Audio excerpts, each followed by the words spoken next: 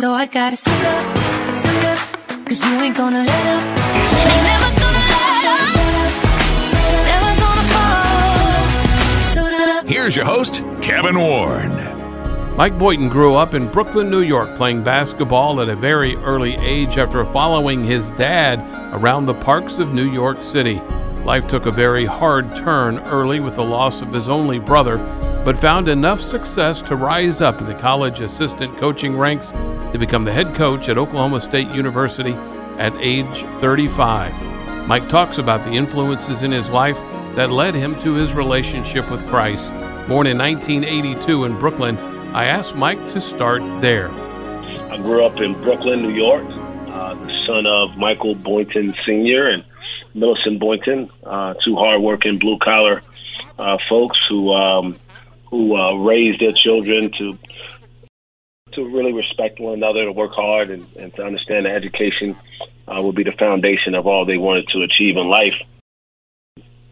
I have 4 sisters, 3 older, 1 younger, and I joke with people all the time that I got into sports because I couldn't get into the bathroom at home. And so as a young boy growing up with 4 sisters, it was a challenge. Being around 4 sisters and my mom often. My dad worked as a runner and a broker at the New York Stock Exchange for a company called Charles Schwab. And my mom was primarily a home keeper, but also spent some time working in retail at some sporting goods stores in Brooklyn. And so mom was home almost every day and made sure when we got home from school, the first thing we did was do our homework, which I'm raising young kids now, and they don't always have homework, which sometimes still confuses me. And then before we can go outside and play with our friends or do anything extracurricular, we had to take care of our academic responsibilities. So that was the start of my life. And sports has always been a big part of that. Baseball was my favorite sport growing up as a kid. Still is a sport I hold dear to my heart. But basketball caught my attention quite early as I would travel around with my dad and watch him play in different parks and at different rec leagues around New York City. A lot of times with his coworkers after work or on the weekends. And then I think I was about 6 or 7 years old when I first got introduced to organized basketball with a team of my own. And that was through a program called the Police Athletic League in New York City. And then subsequently got to play in some other youth leagues and really became really in love with the game of basketball. Have been a part of basketball teams every year of my life since then. Mike, any of your sisters gravitate toward sports at all? No. In fact, none of my sisters played any sports of any degree and didn't even really come support me when I was playing that much when I was younger. But it's interesting enough, they all have children of their own, and they all have children that are into sports themselves. So they've become sports parents, even though they weren't into sports when they were growing up. Mike, as we go through talking about, growing up and becoming an adult and where you are now, you've had tragedies in your life, but man, you were introduced to tragedy at a very early age. I was reading one account when you were 5 years old and your mom was pregnant and mom and dad go to the hospital. You're expecting a little brother to come back with them. Talk about that experience. Yes, probably one of the more, as I think about it now, one of the more defining moments of my life. And at 5 years old, you don't know that, and it doesn't even make sense that someone would say something could be life-defining at 5 years old. But, yeah, that was a difficult moment for our family. My mom and dad, like we said, was 3 girls already, and myself as a boy. And they were, I think, they've never said this, because I don't know if they wanted my little sister to feel bad, but I think they wanted another boy, and they got pregnant and was due to have a boy. Picked out a name and done the nursery thing, and we had all kind of plans for a boy to come into the world in 1987. My mom goes into labor and has some complications during labor, and respiratory issues. And my little brother was born and subsequently died in the hospital during that time. And so, when my mom leaves, I'm thinking that, I'm going to have a little brother, and I can't wait to, play with him and wrestle with him and have him and Dad and I go to places and do things together. And and when he doesn't come home, it's kind of confusing at first, because how does the baby not come home from the hospital? Mm-hmm. But it was a difficult moment, and now I look back and I realize that it was something that that in some way has helped me, because it taught me a valuable lesson on the value of life, and on the meaning of relationship. And it's why so much of my life has been based on having genuine relationship with people who I come into contact with, because I know how easily or how unfortunate things can turn out in a negative way, and that life can be, stricken from or derailed, or whatever the word is that you want to use. But I still think about my little brother to this day, although I never got a chance to see him or meet him. I still have in my mind what I thought he would look like, what I thought he would be like, and I still have thoughts in my mind about the things that we would have been able to do together. And I'm 41 now, so he would have been in his 36 or so, and I still think about if our kids would be friends and our wives would be friends, and all the things that you think about in life. And so, no question that was a critical time, and certainly still a big loss. In those times when you dream, Mike, did you always beat him one-on-one, or did he beat you? You know what? I really have this has always been the way I envisioned it. He never beat me, but he was better than I. Like he became the NBA star or the NFL star, and I was never quite good enough to get there, but he would come home and I'd kick his butt at the family reunion all the time, Listen, Mike, I appreciate that, because that obviously is a very sad story, but that's a really cool way to think about what could have been. So you grow up, you're playing a lot of basketball. You're good enough, obviously, to play college basketball. You chose South Carolina. Why South Carolina? What were some of the other choices that you had? Yeah, so it's I was an above-average basketball player as a young kid, maybe really good, even if someone would describe me at that point. And so I was good enough to be recruited, because growing up in New York City at the time, it was a big deal. I was the most valuable player of the Catholic school basketball league, which is kind of the top tier basketball league for high school kids in that city. And during my junior years, when I really started to get recruited, and I was recruited by Hofstra and Seton Hall and St. John's, and obviously South Carolina, where I ultimately ended up going. But my senior year, I took 3 official visits. I took one to South Carolina. It was my first one. I took a visit to Boston College, and I took a visit to UMass, University of Massachusetts in Amherst, and ultimately chose South Carolina in large part because of the relationship and the honesty I felt that Eddie Fogler, who was the coach at the time, had recruited me with. He was very transparent about the opportunity. He was very serious about challenging me on the court, but also academically, and really wanting to pour into my development as a person. He never told me that he would retire after my freshman year in college, though. So that was the curveball I got thrown just a few months later. Now, did you end up playing all 4 years then at South Carolina? I did. I started in August of 2000 and had varying degrees of success and experienced some failures there, no question.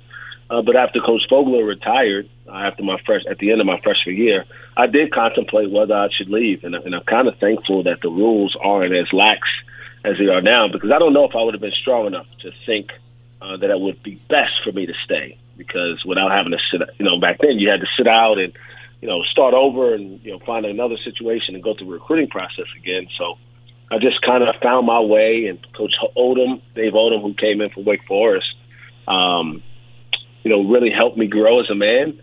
And it was probably the best thing that happened to me, was not having the opportunity to leave South Carolina after my freshman year without having to sit out. And so I stayed there for 4 years, got my degree in 3.5, was able to start on a master's, I was able to develop tremendous relationships, and now still feel like I'm connected to the school. It's one of the things that, not to get off topic, but in this age of the transfer portal, you got guys who played at 3 or 4 schools sometimes, and where do they go for their Letterman's reunion? Like, where do they go for alumni, stuff? Who do they connect with? I feel sad that a lot of these kids are missing out on those valuable things. They don't think about that is probably what's going on. That the repercussions will come later, but they're just all about what is good for me now. I want to ask you too, Mike. Where did you get the faith that you have now? Was it developed in the home, or did it start to develop in college? Where did becoming a Christian really become important for Mike Boynton? Yeah, that's an unbelievable question, and I'm my grandmother, Fannie Mae Boynton, who still resides in Swainsboro, Georgia, a small town in East Georgia, was a extremely faithful and faith-based person. She's my dad's mom. And she tried as hard as she could to force me into the church when I was a kid. And I tried as hard as I could to get as far away from her as possible. I just didn't think it was important, and I didn't understand the value. And quite honestly, she went to a Baptist church in Brooklyn where we grew up. And we would go there on the weekends, and sometimes I thought, I want to do anything I can to get out of this place before we're here for 3.5 hours. But that's what my experience was with church, other than my grandmother wanting to pray for every and anything and everyone she could possibly ever think of. And so she planted the seed in my heart and in my mind. And even though I resisted it for a long time, there just continued to be things that happened in my life that I knew wasn't pure coincidence. There's just not that much coincidence in the world. And ultimately, what the seed she planted was nurtured and really, really manifested itself when I was in college. I met a guy named Chris Levy-Johnson, who I consider one of my best friends in the world now. He's a pastor at a church called Brooklyn Baptist Northeast in Columbia, South Carolina. But he actually was a professor at the University of South Carolina when I was a freshman. And one of my first classes on that campus was taught by him. And I took a liking to him, and we developed a great relationship. And he kept pouring into me and ultimately became the person who baptized me as an adult, because I do believe that there's a difference when you make that choice yourself as opposed to getting baptized because your parents tell you you're going to get baptized on this Sunday at church service when you're a kid. He since has married my wife and I, and has now baptized both of our children. And so it's just been a myriad of people in my life and circumstances and situations that have shown me that there are no coincidences. There's just faith, and faith drives every decision I make. They don't always feel good, but I'm always try to be conscious of the impact that has on my Lord and Savior and how he views my time here on earth. I find it interesting because you mentioned Jenny, your wife, and South Carolina. And what's interesting is that when you were there as a player, that's not when you met, right? It was when you came back as a coach. That's when you connected with her, right? Yeah. And again, like I said, coincidences. I'm back in Columbia around the pastor and the person who really kind of started to stir this back up that my grandmother had planted in me. And I meet this woman that I never intended on meeting myself. I had convinced myself, in all honesty, that I would maybe not get married, that it wasn't something that was that important. And again, I kept being shown this is the way. And so we met over breakfast one day, and it actually wasn't a breakfast that we intended on having together. It was a breakfast that she was overseeing, and I was just going to eat.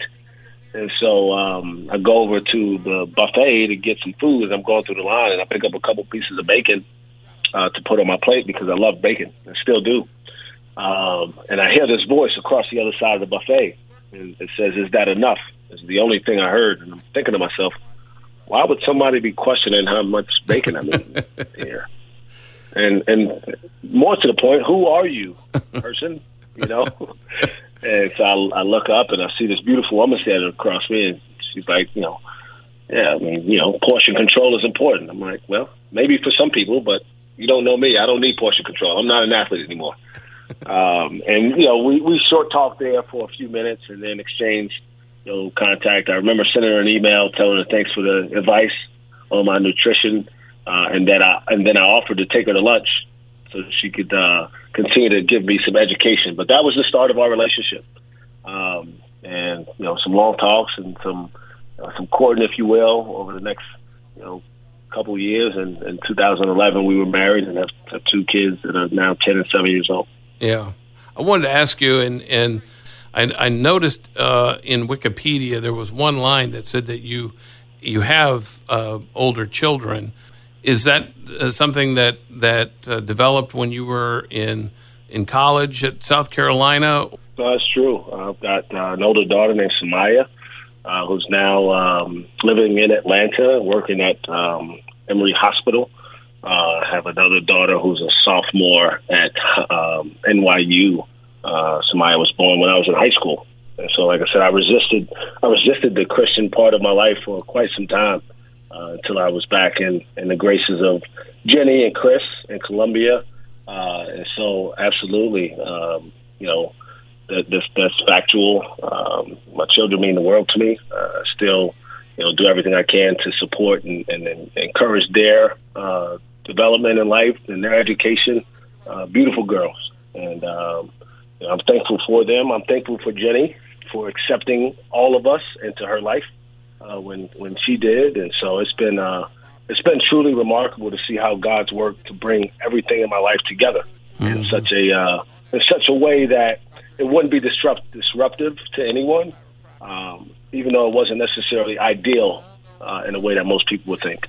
Well, and I understand that, Mike, because I'm a stepfather. When I met my wife, my stepdaughter was 10, and so I welcomed her. I was grateful to be her stepfather. She still had a father, and who is still alive and active in her life, but I welcomed that into my life, and then I too have two other children with my wife as well. So I certainly understand the dynamic from Jenny's, you know, point of view. I know when I became the program director of this network, I thought I was ready for something, and then when I got into it, it was like, oh my word, Lord, I need you now more than ever, because there's so much going on here that I didn't know about. Did you find yourself in a situation at first where you were overwhelmed maybe with everything, not only just to be a D1 head coach, Mike, but to be one at a school like Oklahoma State that has so much history behind it? Absolutely. There's just so much more to the job than you ever imagined. I tell people this all the time. I was an assistant coach for 13 years before I became a head coach. And the further into the business I got, the more I thought that my head coaches acted like they were busy all the time. I thought, man, these guys always act like they got so much going on. Like,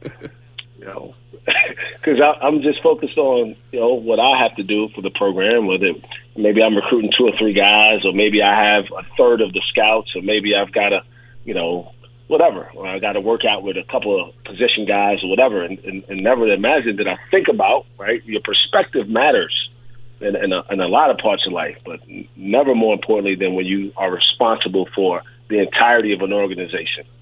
And so now I realize, well, not only was like Brad Underwood, for example, who was my most recent head coach that I worked for, not only was I as an assistant coach bringing him names of people to call, well, so were the other 2 assistant coaches. So maybe if he didn't get to the 3rd or 4th kid that I asked him to call, it's because he called 2 guys from each of us that night. And then the AD asked him to call 2 big donors because we're trying to build this new facility, or his wife and children need some time at home, or whatever, or let alone his own personal time for himself. And so you don't think about those things. You just don't, because you don't understand it, because you've never been in that chair. And so there's no question there was a sense of overwhelmingness when you get the job, and every decision that has to be made ends at your desk for your signature, essentially, right? Yep. Are we going to play these games? Well, everybody may have their ideas, but it comes to your desk for final approval. How are we going to travel? Who's going to start? Who we're going to recruit? All those things go into the head coach's decision. Now, you have to have really good people around you to kind of decipher the information, but people still want to know ultimately where you stand on it before they move. And so, yes, it can be very overwhelming, the volume of the work that has to be done. Not necessarily the difficulty of it, but there's a lot that has to be done that needs your oversight or approval before it gets done. And so I think for probably the first 3 months, I just had my head down, and I don't know if I came up for air. But I also don't know how much we actually got done, just trying to sort through it all. But I'm thankful for the learning, the opportunity to learn on the job. The first thanks of that goes to Coach Holder, who took the chance on a 35-year-old who had never been a head coach before, and the Board of Regents, who entrusted this program that's got great tradition and a great following to a young man who needed to learn a lot, but also to our fans, not all of which who are completely on board immediately, but who rallied around us and have developed a great sense of support for myself and for the kids in the program. Well, it's very difficult not to. You have such an infectious personality. Guys like me who are Christians, I love what you stand for and the fact that you are out there publicly wearing your Christianity on your sleeve. But that begs another question, because you talk about, all of the stuff that comes with basketball, which is so much. You've got a family, and then there are social issues. And I loved the letter that you posted in 2020, right after George Floyd's death, on Twitter. And I'm sure you remember the letter, but you had 4 distinct points that, as a black man, you were hoping that people would read and consider, moving forward as humans and how we treat each other. And number 1 on that list was to trust God fully. I thought that was awesome. Yeah, it's not easy.